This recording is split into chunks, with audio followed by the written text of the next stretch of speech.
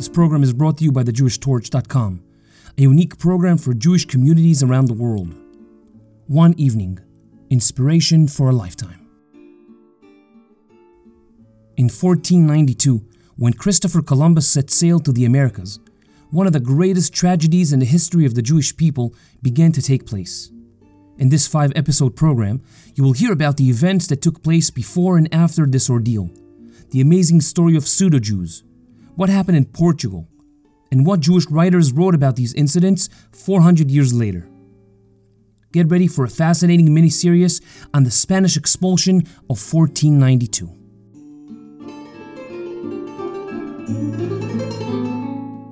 The Spanish Expulsion of 1492, Part 1, The Golden Era.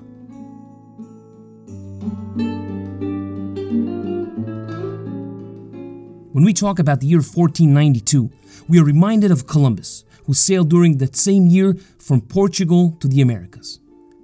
In 1492, however, one of the most shocking events in Jewish history took place, the expulsion of Spanish Jews from Spain. As you will hear shortly, it was one of the most dreadful affairs Jews had ever endured, and the scars will still be visible hundreds of years later. In the mid-1990s, I worked for a financial firm in New York City.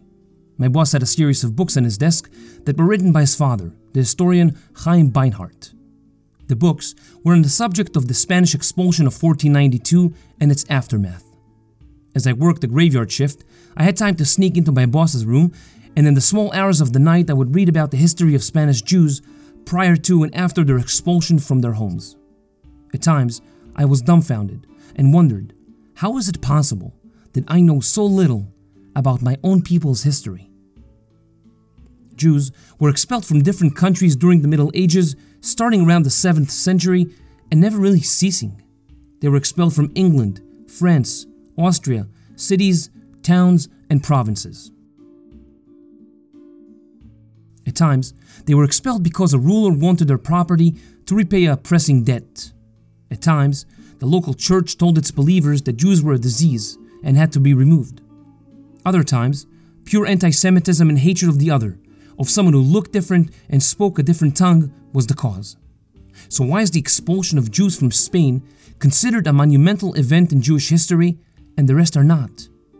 Over 100,000 Jews were expelled from France in the 14th century, but it's considered inconsequential in relation to the Spanish expulsion.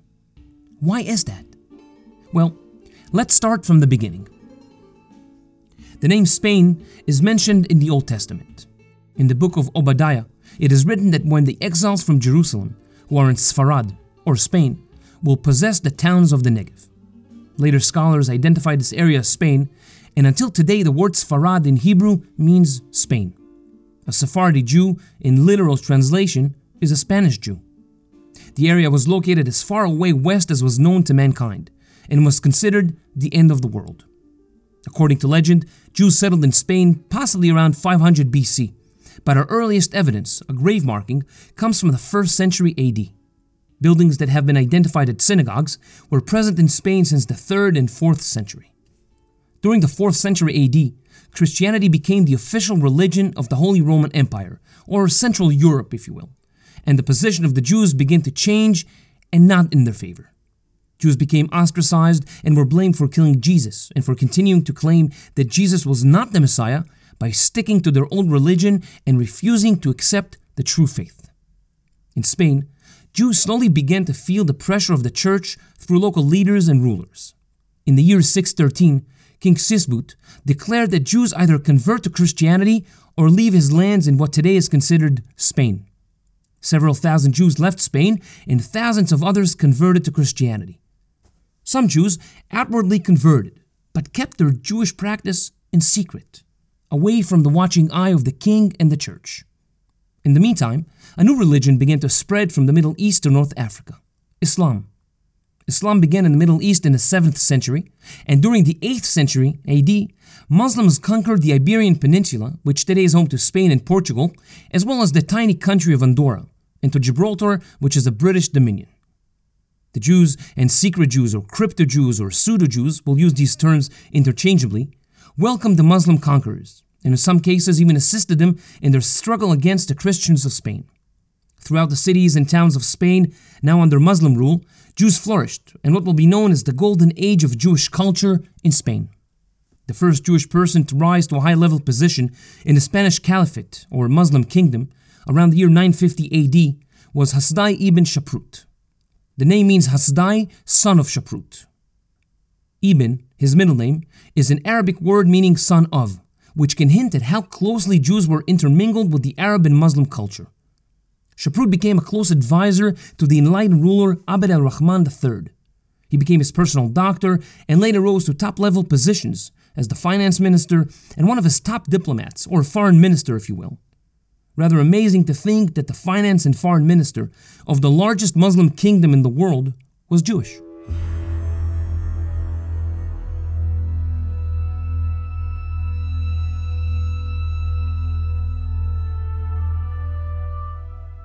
During this period, which is known as the Jewish Golden Period or era, Jews, Muslims, and Christians cooperated on many levels, and Jews took an important role in the courts of the Muslim caliphs, or rulers.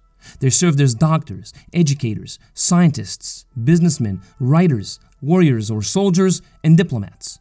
Jews wrote in both Arabic and Hebrew. They wrote poetry, philosophy, science, and religious texts. For a very long time, they were not oppressed by the ruling power, but treated almost as equals. Later on, the main caliphate, or Muslim kingdom in Spain, was divided into many courts that rivaled each other in their prosperity and splendor.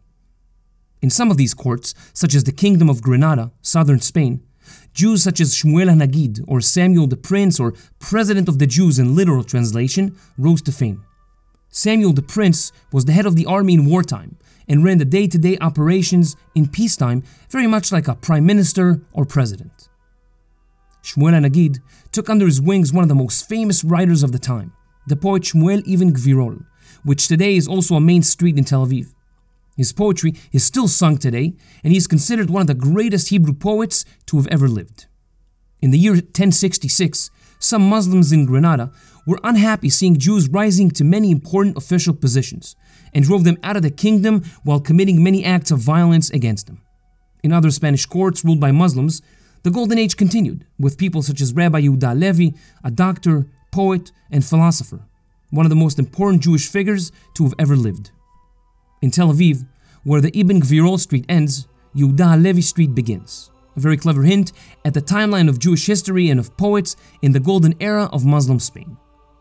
As the golden era came to an end, it was still too early to see the storm clouds gathering over the Jews of Spain, but they were gathering nonetheless.